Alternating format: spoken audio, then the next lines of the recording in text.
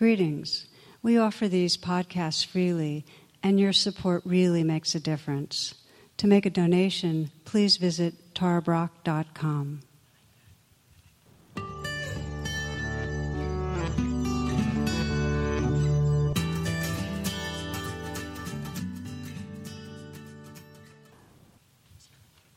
This class is the third of a three-part series on seeking truth, and the first of the three was on what we call radical self-honesty, getting really honest with ourselves about what's true. The second part was deepening that inquiry with that question of who am I really, the deepest of truths. And the third is to bring that inquiry of what's true and speaking truth into our relationships with each other. So that's what we'll be exploring tonight. And I want to say, honestly, I did not plan this with it in mind that speaking truth would coincide with our last electoral debate. That's just what happened. Start with a story someone sent me years ago about a guy who's driving around the back roads of Montana, and he sees a sign in front of a broken-down old shanty, and it says, talking dog for sale. So he rings the bell, and the owner appears and says, dog's in the back. So he goes to the back, and there's this nice-looking Labrador retriever. And so he looks to the lab, and he says, you talk? And lab says, yep, I do. And after he recovers from the shock of a talking dog, he says, so, okay, what's your story? And the lab, goes on and says, well, I discovered I could talk pretty young, and so I wanted to help the government. So I told the CIA, and they sent me all over the world because nobody thinks that a dog can talk. So I would listen in on these covert meetings and do a lot of eavesdropping. Anyway, I was one of their most valuable spies for a lot of years running, but then jetting around tired me out. So I decided to sign up for a job in an airport, did some undercover security there, uncovered some incredible dealings while I was working there, awarded a bunch of medals, got married, settled down, had a bunch of pups. Now I'm just retired. And so the guy's amazed. He goes and asks the owner how much the dog costs, and the owner says $10, and goes, $10? This dog's amazing. Why are you selling him so cheap? The response was, because he's a liar. He never did any of that stuff.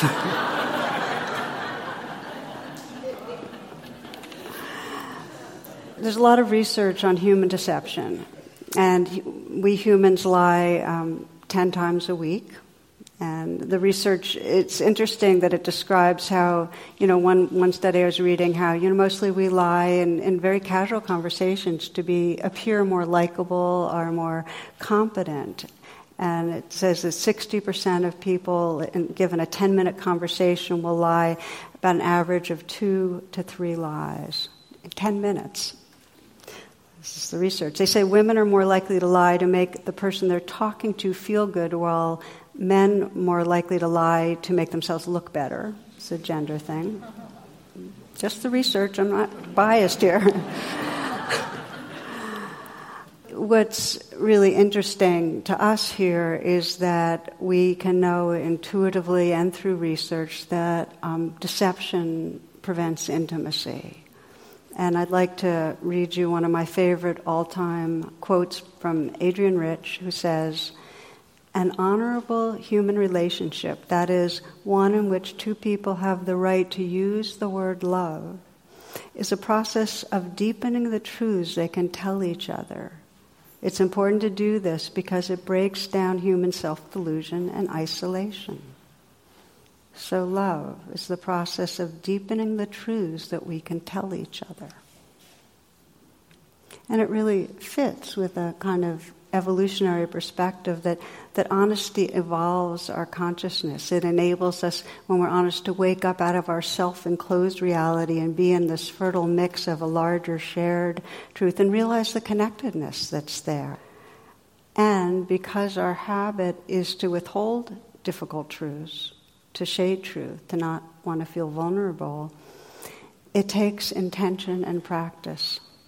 It really is, on the spiritual path, one of the domains of being intentional that's necessary if we want to break the habit that sometimes we're not even conscious of the way we present things.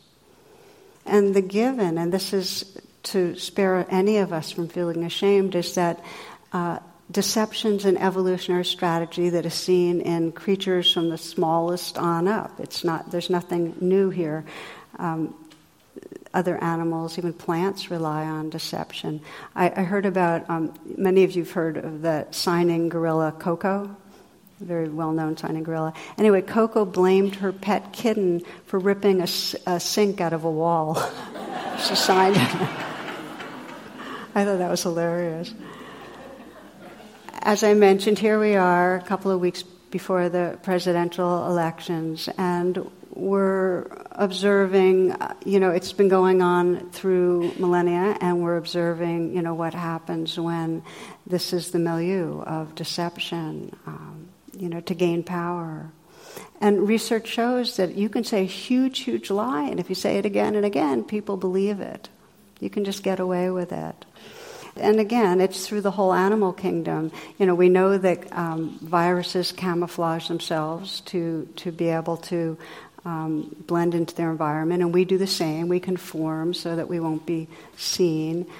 We know that cats raise their fur to create an impression of being bigger and more dangerous, and we might have, a machismo style with certain clothes and postures we take on. There's mimicking when there's somebody that has the power of attraction, we mimic them we align with them so that we can have that same draw. I thought this was a really interesting example because a lot of fish and reptiles and insects engage in female mimicry. And I read about the garter snake males, and they emit these pheromones to suggest they're female, but they only do it for a couple of days right after they've emerged from their winter dens. And the reason they do it is they want to get warm. And garter snakes form mating balls, 100 males around a female. So these guys come out of their, out of the long winter's night, and they're cold, and so they emit these female hormones, and they attract 100 males to warm them up, and then once they're warmed up, they stop emitting the hormone and go on their merry way. It's a great strategy.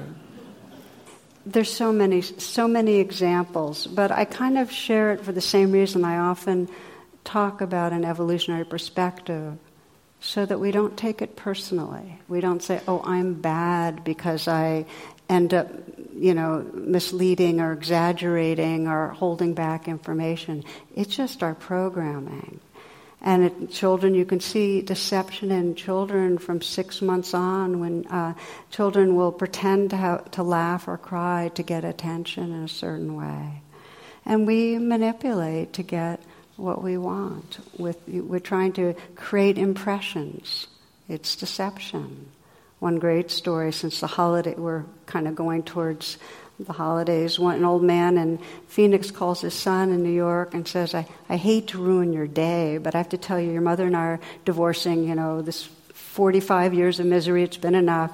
And the man's really upset. He says, Dad, what are you talking about? You can't divorce. And he says, don't do a thing. I'm going to call my sister in Chicago. We'll talk about this. And he hangs up and calls his sister frantic and says, tells him what happened. And she explodes. Like, heck, they're getting a divorce. I'll take care of this. So she calls Phoenix. She's talking to her father on the phone. She says, you're not getting divorced.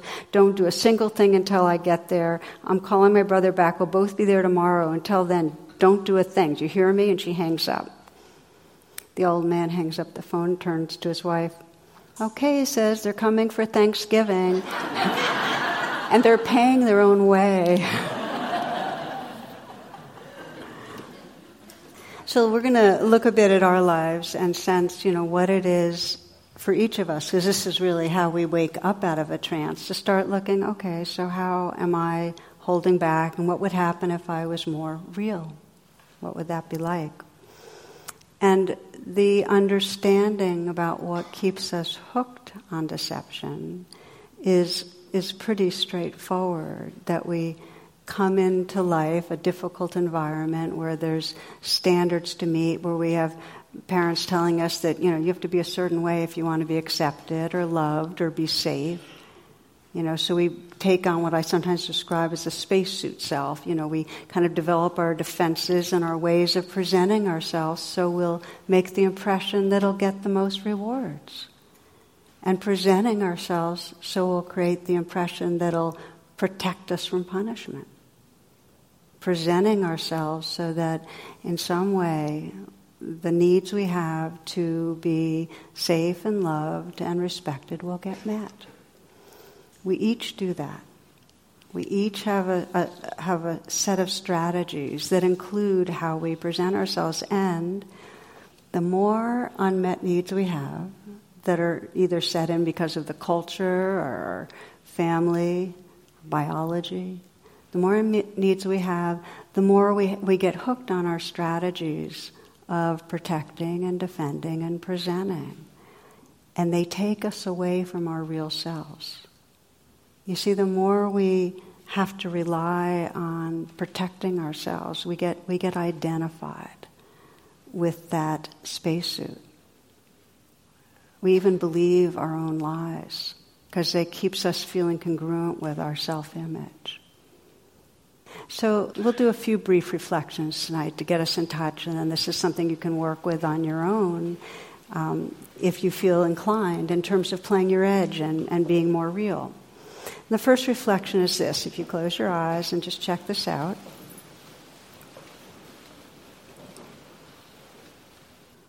Bringing to mind someone you value, someone you'd like to nourish your relationship with, that you'd like to become more real.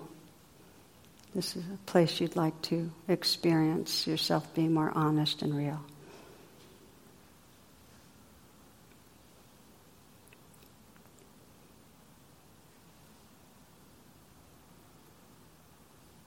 And as you consider this person, ask yourself this: what is it I most want them to see about me?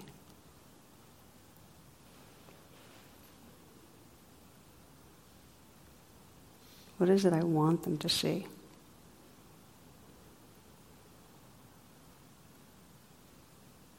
And how do I go about showing that?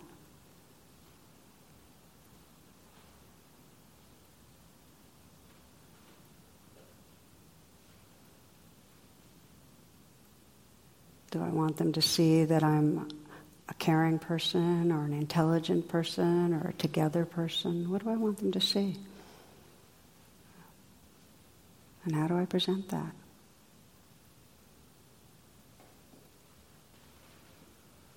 And ask this question: what about myself do I most not want this person to see or know about?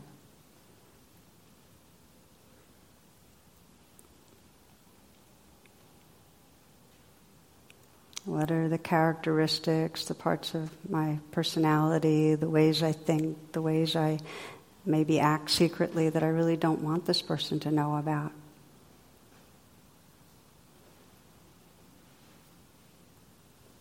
What judgments or insecurities, things that you're embarrassed about? And how do I cover these over?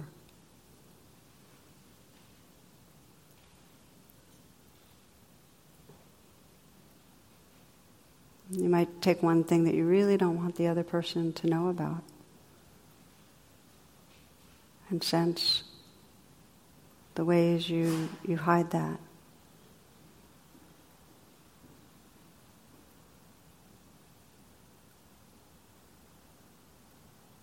And as you do, sense into, well, what's the quality of connection? What's our relationship like when I'm in that mode of covering over? How do I feel about myself? How do I feel in relationship with them?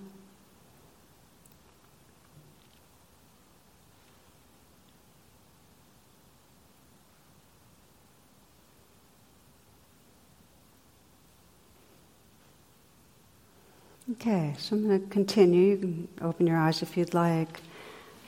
We're often unaware. It's such a habit. We're unaware of this process. We're unaware of when we're kind of covering over or trying to present. Some of you are familiar that in Greek theater, the masks the word persona comes from the masks that actors would use, and they'd use them to present a persona, their spacesuit self, whatever. And then at night they'd go home and they'd put their mask down and be themselves. But for us, it's such a habit in our nervous system and in our thought patterning that we actually take ourselves to be the masks. We are the one who's covering over and pretending. We are the self that's trying to show a certain thing. That becomes our identity.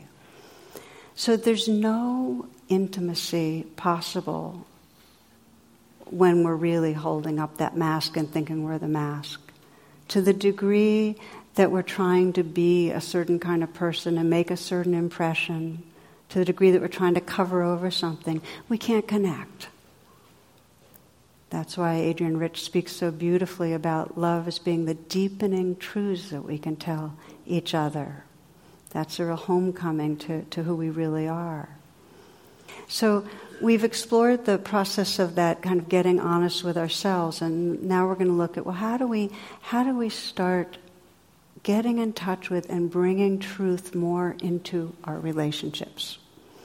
And the Buddha had a basic description of wise speech that is quite elegant, which is to speak what's true and speak what's helpful.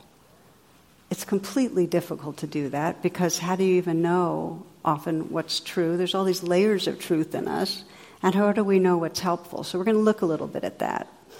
And in terms of discerning, being able to speak what's true, one of the most powerful principles, and this is, you can find this in nonviolent communications and find this in most trainings in communication, are what are called I statements. That any time you are speaking truth to another person, if it ends up being framed as about them, it's no longer truth. That for you to be in resonance, for you to be at home with the deepest truth in your being, it needs to be about your feelings and your unmet needs, not about them. So, for example, you wouldn't say, I feel, feelings are really important, but you wouldn't say, I feel like you're being irresponsible. That's not a feeling. That's a comment about the other person. But you might say, I feel hurt, I feel angry, I feel sad. Another level of important communications is your needs, because under every feeling there's an unmet need. And if you can get the knack of saying, I feel angry because I have a need to feel connected, or I have a need to feel like I matter, or I have a need to feel seen, or I have a need to feel safe, then you are speaking from your own experience. Now, for most of us, when we want to deliver our truths, it often has blame to it. So this is where the key training, if you're really on for this, if you really want to practice deepening truth, and we're going to focus mostly on deepening truth where it's difficult with somebody, okay? If you're really sincere, the training is to notice when there's a tendency to blame and to make that U-turn and come around and say, what am I feeling? Not what you did wrong, but what am I feeling and what am I needing? And I'll give you an example. One couple, and Jeff, Margot, their marriage was falling apart. And this I worked with him years and years ago. He had Lyme's and was increasingly unable to work. And he became more and more withdrawn and depressed. And he became irritable at her because the more he was pulling back, the more she was uptight, and he could tell by the grim set in her mouth that, she was judging him. He was letting her down in some deep way. So he felt judged and guilty. So he was chronically angry at her. And she, because he had to cut back on work, was working overtime. And she was really resentful him because you're not appreciating me enough, and you're pulling back. It's like, okay, you can't work, but you have to pull back emotionally so much. So, as you can tell, they were both in blame. So we did just the process we're talking about right now, the U-turn.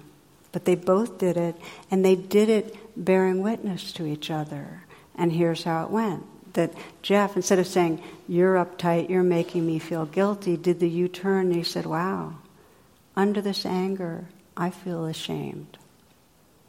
I feel a deep sense of shame, and it's because I have a need to feel worthy, to feel empowered, to feel relevant. And when he could say it that way, she said it back to him. That's mirroring. It's a very useful, or reflecting back. It's very useful when two people are talking. She could get it. Oh, so that's what's going on. Instead of him blaming her, oh, I'm feeling ashamed. I'm feeling a sense of disempowered. I need to feel worthy. Then she could speak, and instead of her saying, well, you're not appreciating me, she was able to make that U-turn, and underneath that, there was a sense of feeling scared and hurt and helpless, and this need to feel like she was contributing, that she was connecting, that she was included with him, and feeling this hopelessness, this need to feel hope. He could reflect that back. It was the beginning of them unwinding the suffering that had really built up and created distance. It was the beginning of connection. So I share this example because it is the single most common block to intimacy, to lock into blaming the other and thinking we're telling our truth. Well, you're not doing such and such, that's my truth. When there's a deeper truth if we make the U-turn. So that's our next little mini reflection, okay? Again, come closing your eyes.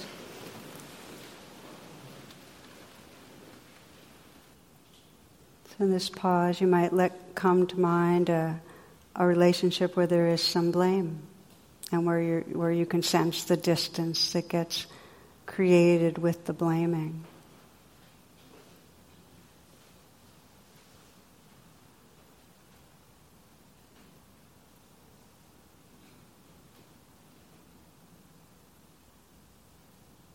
And take a moment to enter into the situation and kind of remind yourself of what's going on when you, in some way, are blaming the person for making you feel bad, for not holding up their end, for doing something wrong.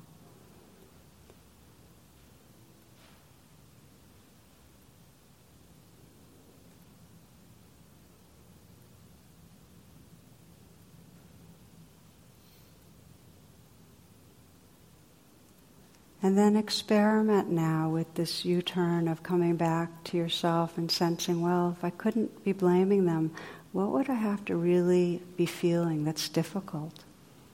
What's underneath the blame? Is it hurt? Is it fear? Is it shame? Is it helplessness?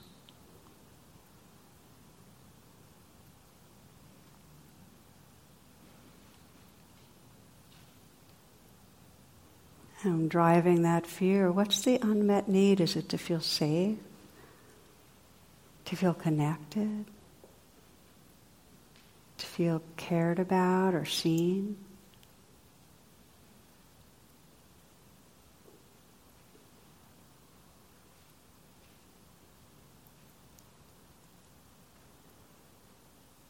You might sense the difference between your self-experience when you're in blaming mode and your self-experience when you're tapping into this deeper level of truth, of the fears and unmet needs, the vulnerability that's inside you.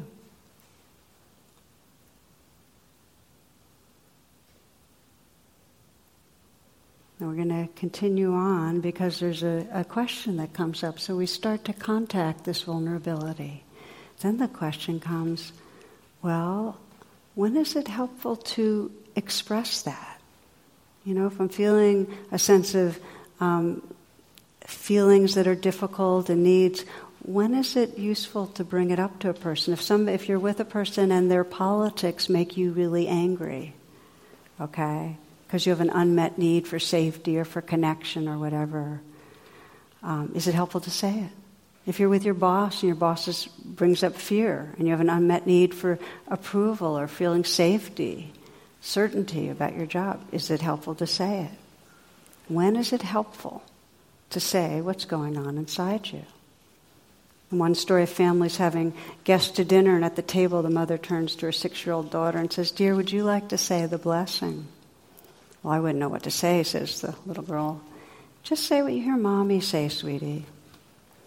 Daughter takes a deep breath, bows her head. "Dear Lord, why the hell did I invite all these people to dinner?"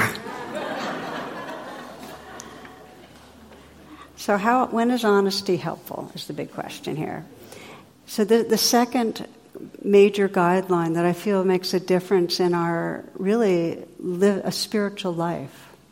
The first one is make that U-turn. Have the courage to make the U-turn. The second one is check your intention before speaking. Because sometimes the intention is you might be in touch with something very real, some real feelings and unmet needs, but you're saying them to get the other person to change. Or you're saying them and you're doing it perfect style NVC, nonviolent communication, but still you're doing it to make them feel bad. Check your intention. Because if you really get to that sincere intent, where what you're doing is you're saying it because you want to deepen the sense of understanding, truly. And you want to deepen the sense of connection. Or you want to express something that really will allow each of you to be making decisions that will serve your life, serve healing. If you're in that pure place of intention, then what you offer out will not be felt as threatening. Now, some people are geared to feel everything as threatening, so there's no unilaterals here. It has a better shot at being received well, okay? Check your intention. The other piece, and this is to do with, again, when do we speak? Because it's a real tricky thing in terms of training to bring more truth into our relationships, is to attune to the outcome that could happen from speaking. This is called comprehensive mindfulness, where we sense the big picture, we sense the patterns of our life, and we begin to sense, well, is speaking the truth in this particular situation, or at this particular time of day, or when this person's in this particular mood, is it going to accomplish what I want to accomplish? Okay, so making the U-turn, coming from what's here, sensing our very pure intention, and then that kind of discriminating wisdom that senses, well, what's going to be the outcome? And there are many variables. There are many variables on outcome. Now, one of the key variables is the degree of safety that you feel and the other person feels in your communicating. And one of the questions I get a lot, I'm right now in the midst of a course on conscious relationship, one of the biggest questions I get is, well, how do I keep on being more real when my partner or my friend doesn't have the same intention as I do? Or how do we be real if our partner, our friend, our daughter, or our parent doesn't have the same self-awareness or self-honesty that we do? Because things are uneven. And so what I'd like to just take a moment to acknowledge is that's really the norm. The norm is that we're uneven in our capacities. If it's really greatly uneven and you feel like it's dangerous or threatening to begin to speak more truths, then clearly that's your signal. It's not going to serve the outcome that you want. But I'd like to name a few elements that help to bring more, even when it's uneven, to bring more potential to the exchange of truths. And one is, if that's your situation, if there's somebody you want to have more realness with, practice where it feels safer first. And that could be with a therapist, or it could be with a friend where there's a real sense of acceptance, because, by the way, acceptance is the key thing that makes it feel safer. You know, when we really feel just as we are, that we're okay, we can deepen the truths. So start where it feels safer. It may be, that there's a group that you belong to where it's safer. When there's vulnerability between the two of you, and you know that what you're going to say is going to create a bit more vulnerability, create a container first. And by that I mean make some agreements about sharing truths, so it's safe for both of you as much as possible. You know, when I got married, Jonathan, my husband, and I, at one of our parts of our vows, exchanging vows, was a Rilke quote, and I want to share that with you. He says, "I want to unfold. Let no place in me hold itself closed, for where I am closed, I am false. I want to stay clear in your sight." I'm going to read it again because it helps me. I hope it helps you. I want to unfold. Let no place in me hold itself closed, for where I am closed, I am false. I want to stay clear in your sight. We can feel that intuitively, that when we're closed, when we're presenting, when we're withholding, we're not living in our truth, we're false. And when we express the truth, when there's that clearness, then we can be intimate. So one of the things that we've done in our relationship, and I think we all need to have some form of this, is we create a container for telling truths that are hard. That doesn't mean we can't speak casually during the day without going to our little container. But we have a ritual that we do where we, twice a week, we have check-ins. The way our check-in goes is that we meditate for 20 minutes to 45 minutes, and then and that really helps us get present. And then we have a few inquiries together. And the first one is, so what are you finding right now that you're feeling really grateful for in your life? And that kind of softens and opens the heart. We'll just name whatever's there, whatever's going on in the moment. Then the next question is, what challenges are going on for you right now? And that helps to create, not to do with each other, but that just helps to create a kind of tenderness for each other. Then the third question, and this is where it gets more vulnerable, is, and is there anything between us right now that's getting in the way of really feeling open-hearted and loving? And that's where we take turns, much as we've done the U-turn, we make sure we do our U-turn in advance so that we can express that this feeling and this unmet need, and we reflect back when the other person needs reflecting back. And each of those steps is critical. I mean, I remember, and I've shared this in a talk not too long ago, where when I first met Jonathan, I was quite robust in my health and very physically active and so on. And within 2 years, my health had collapsed, and all the things we had fun doing as a couple that kind of brought us together. Whether it was the boogie boarding in the ocean and swimming and hiking, I couldn't do most of it. And I remember getting really gripped with this feeling of, wow, he might not want me anymore. I might not be an appealing mate. And that was a really vulnerable place to be in. For a while I was feeling really kind of irritable and oversensitive with him, like almost anything he would do would translate in my mind as in some way he's going to be judging me and not liking me as much. But I did the U-turn, and I realized, okay, I had a feeling of shame, embarrassment, fear, because I had an unmet need deep down to feel like I could trust loving, that I felt loved, that I felt seen. And when I could bring it to him that way, rather than saying, when you act this way, it gets me even more insecure, when I could really be responsible. For him, it was very, very touching. And he could express to me how powerless he had been feeling watching me go downhill. So I share this with you because it's really important to have some agreements on how to communicate truths, to have some safety, some container for it. And the last thing to mention on this particular, how to create the environment is that we start to find out what helps us feel more safe and what helps the other person feel more safe. And that is key. And what are the ways that we can sit, talk, look, respond that really help to create a reassuring kind of environment for each other.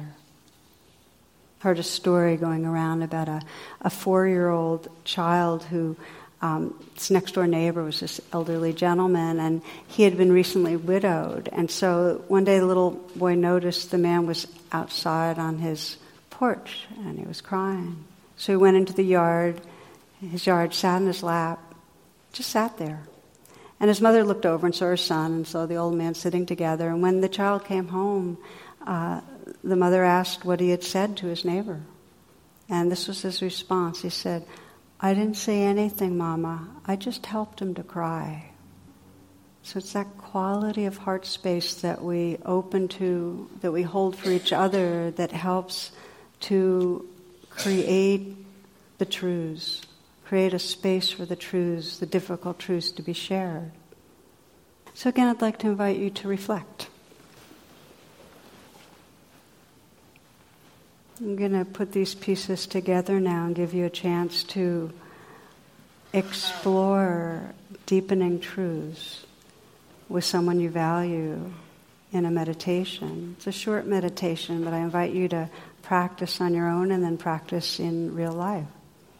Again, someone you value, someone you'd like to nourish your relationship with by playing your edge more, by taking off the mask, by being more real.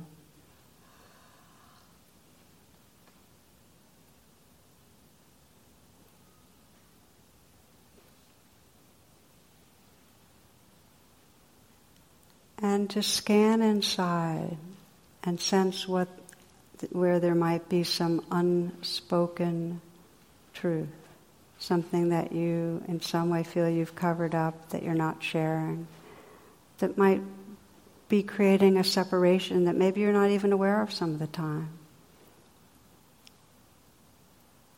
Something that if you spoke might potentially bring more understanding and connection, but it's scary perhaps.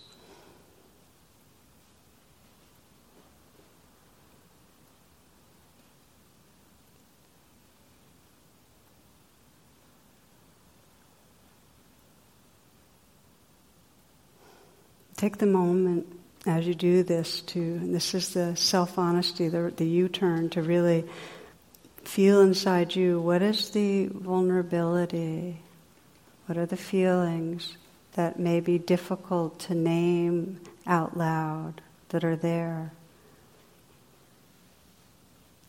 that have been as yet not so well expressed.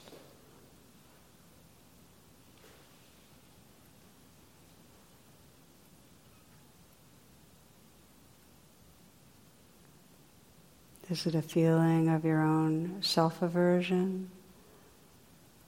Feeling of insecurity? Is it some anger and judgment that you've been carrying? Underneath that, a sense of hurt? What's there?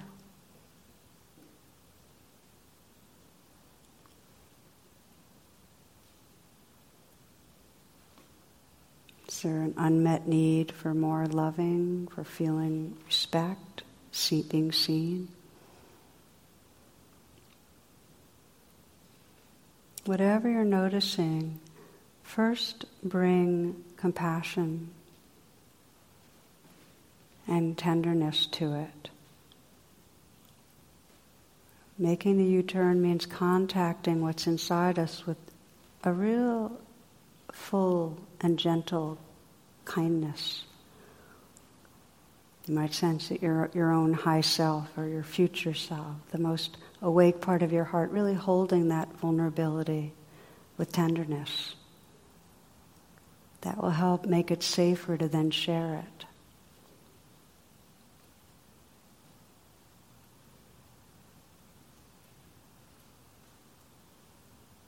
Sometimes just taking the moment to put your hand on your heart and feel like you're directly offering kindness to that vulnerable place can really bring that relationship with your own inner life alive.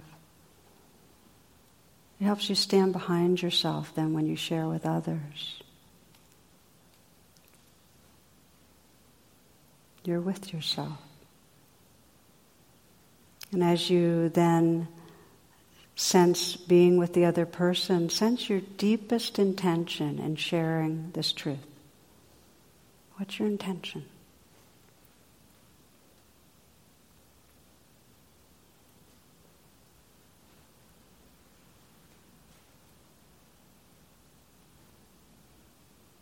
And you might sense the situation, the setting where you'll have the best potential outcome.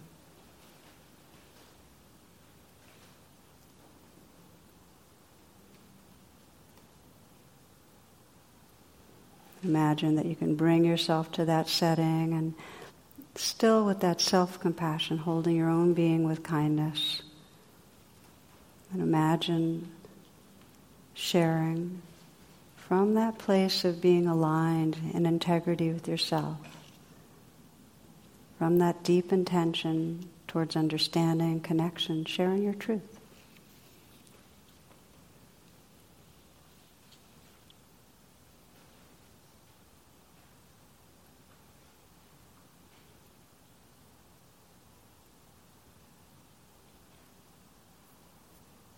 These are the words of poet Mark Nepo. He says, "We waste so much energy trying to cover up who we are, when beneath every attitude is the want to be loved, and beneath every anger is a wound to be healed, and beneath every sadness is the fear that there will not be enough time.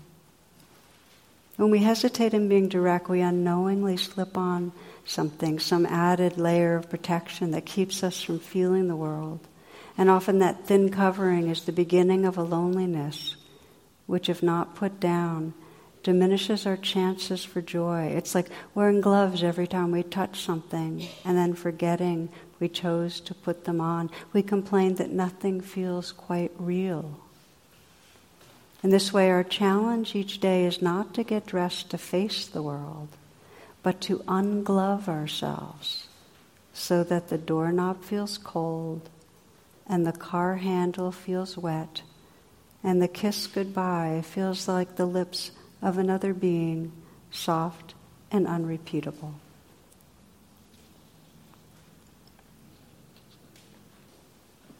Opening your eyes when you're ready.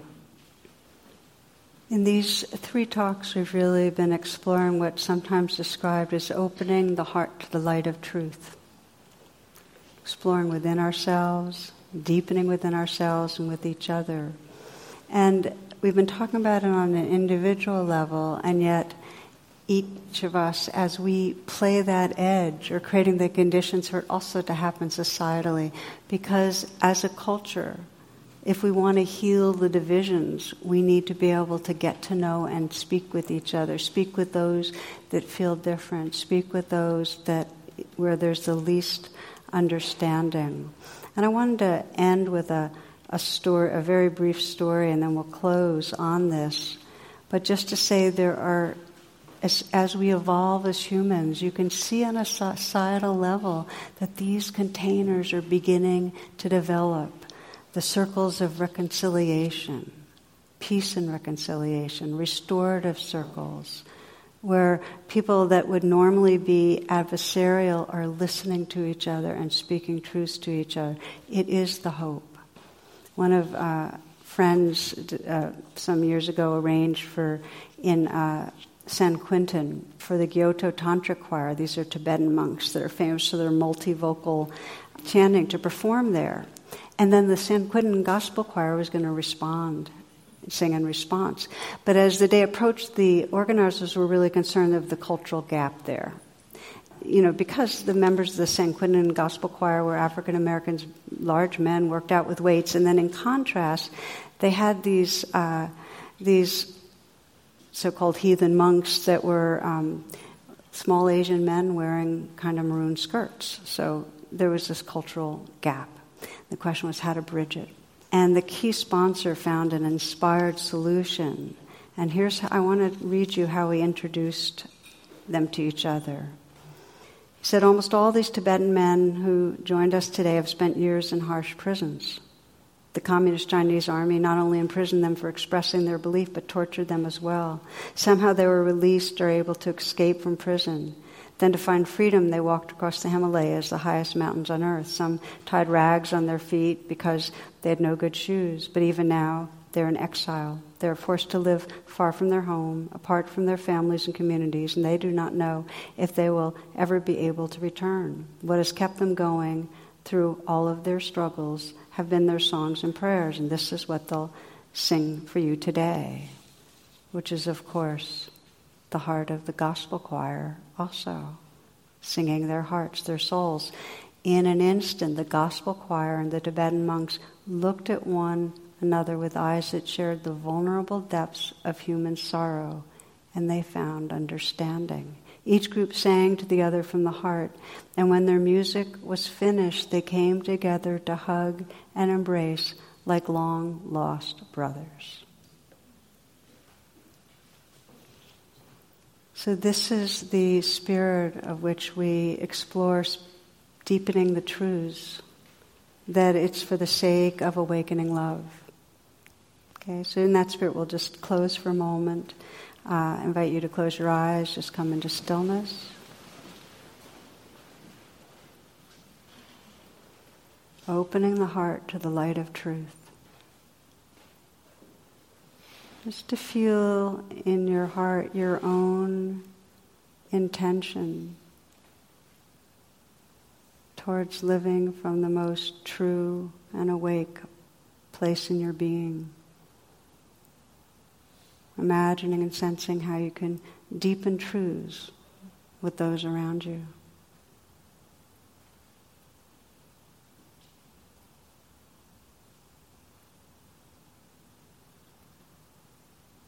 And sensing our shared prayer, those that are gathered here now, those that are in the field, in the cyber field, our shared prayer that all beings will unfold,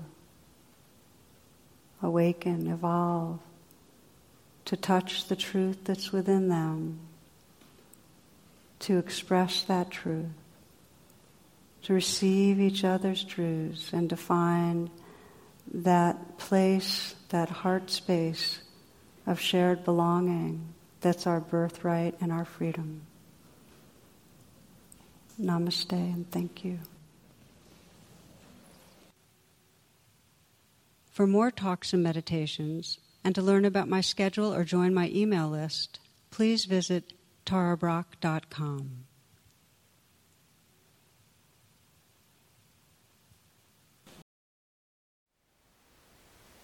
Thank you for listening.